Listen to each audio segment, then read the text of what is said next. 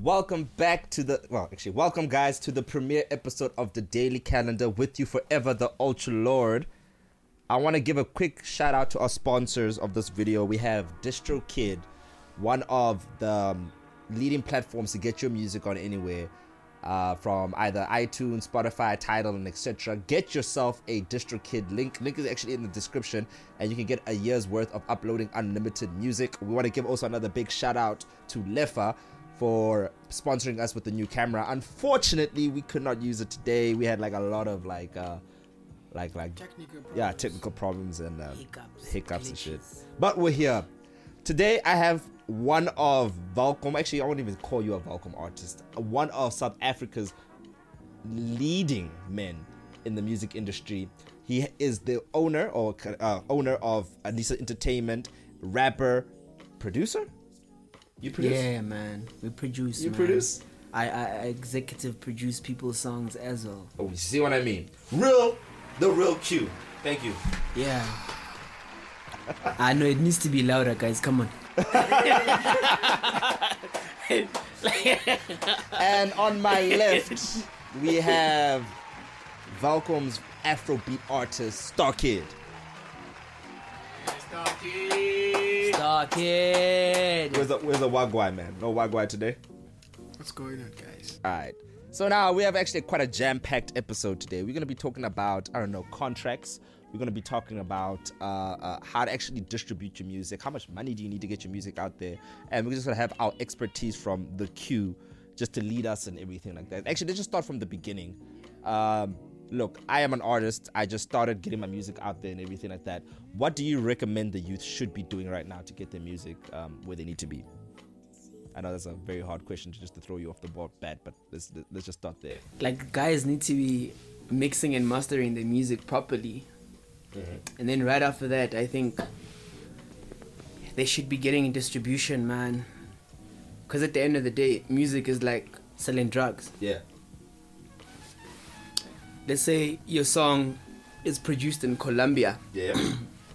Then there would be guys like Pablo. Mm-hmm. They got the product. Mm-hmm. You, Pablo, you have the product.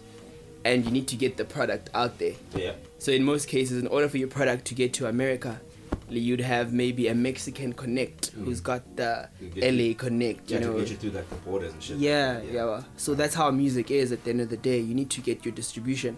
And once you get your distribution right, you're gone, my man. I agree with that. So would you say it's actually important for artists? Okay, let's just also talk about this whole thing that happened with you with the whole 35K thing that you know what I mean? You like the 35K. It's a story that we all gotta know. Like, we're still talking about it to this day. 35K story. But would you say payola is like a thing that like it's is it a norm? Is it a must for everything to be an artist? I wouldn't say it is, but if you really want to make it, compilers, bro, they know how much you're gonna make from your music, and they're not just gonna let you get that money without them getting something.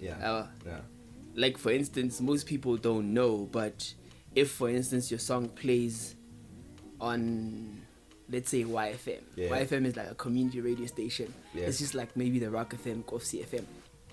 You get paid there 0.01. Does that even get to a cent? No. Like, yeah, that's how much you get paid per second for your song to play on the Rock FM or any other community radio station. Yeah. But then let's say your song is 230 seconds. So you times that by the 230 seconds, maybe you'll make 2 rand 30 cents. You know?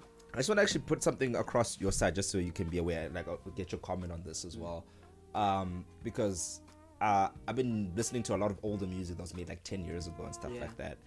And I saw when YouTube was starting to be a big thing, you know what I mean? That's where these artists put songs out over there. And there are times, now like with how music things, they change how they count money and how they count what a stream is and everything. So the internet thing wasn't really a big thing like 10 years ago, 20 years ago. No, it wasn't, So I have artists like, let's take like LMFAO and Chris Brown and stuff like that missed #1 at billboards because they didn't count streams that were made getting from YouTube that were coming from iTunes like 10 years ago and stuff like that. What do you think the importance of actually using like the internet to get your music out there over there? Like right now, bro, I can't remember the last time a hip hop artist, maybe there's still hip hop artists who are dropping the music like physically, but there was a point where everything just changed and everything just became digital. That's why now when you're about to release your song and you're telling us about, here's my disc, we just look at you like, hey bro, what the fuck is that? Yeah. Like, wait, what's this guy talking about? Yeah. Like, there's no time for putting your music on a disc right now.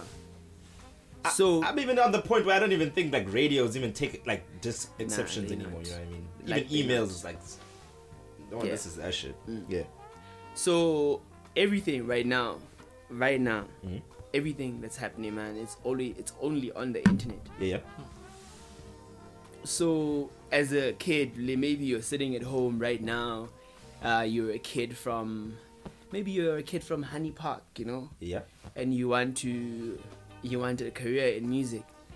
Don't be out there wasting your time printing CDs. Rather get yourself a distribution. Like I told Jay the same thing like years ago as well. He wanted to like print out CDs for his music and like take it out there like. But I was like, you're gonna waste like 5,000 rand printing CDs, buying CDs and stuff. Where you can just use that 5,000 cloud once on like distribution and stuff like that. But then to each his own, all that kind of stuff. Star Kid, how you doing, G? I want to ask you this question as an artist, especially because this artist, I know you love him. Yeah, I know you like your Nasty C. Right? Have you heard the new joint that came out from Nasty C? Easy. Yeah. That song is easy. Easy. Fire, man.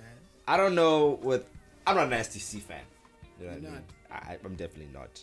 I dig what he's doing. I'm giving him respect because he's like overseas now and he's pushing. He's representing Africa in a way that Africa hasn't really been represented before. Yeah. And everything like that. But then what do you like about Nasty C? Let me just say it. Let's just start there. Nasty C's a very smart person. He's so smart you can feel his smartness just by watching him on the screen. My God, really? That's too much. Right? that's like fanning on a whole different level. But yeah. He is really smart. He's really smart.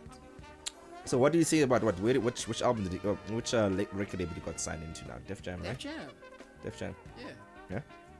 I mean, like I heard this from you. I'm not sure this is correct, but then also Boiti got signed to Def Jam. Yeah, I don't know what you talked about. I don't know. Yeah, no, like I can. I think I can. You can jump in on that. Yeah.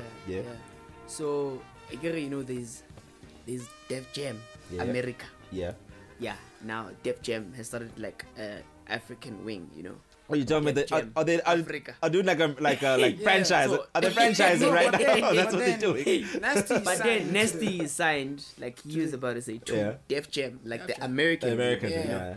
Then you guys like, ish, but me, I'm an artist. I can't be mentioning. Okay, but I'm speaking as a record exec right now. Yeah. So you guys like Tejo, Casper, and all the other ones, they signed under the African wing or branch of African. Where do you even find that? I'm actually surprised about that. That's just like I get it when food does franchising like that, but they wouldn't like a record label. No, but then it's always like there's always been a relationship between Universal and a Def Jam. So with these big labels, what they do is that when they want, firstly, when their stuff is no longer interesting to them, they always come back to their roots, which is Africa. Yeah. So now what's basically happening is that because Africa is popping right now, they've come back once again. They're going to look for the talent where it originates from. Right here. So they've always had a relationship with Universal, and the artists that they put under Def Jam Africa is just the hip hop artists who were already signed to Universal. So it's like basically Universal and Def Jam signing a deal, and then they're like, we're gonna take your hip hop artists once and say it's Def Jam Africa. But I guess that's the easiest thing. I mean, I would also do that as like a big company as well. I find who's popping right now and just claim them as my own. Even though you had shit to do with their career, but you claim them and you make it. Yeah, I see. I see that kind of feel.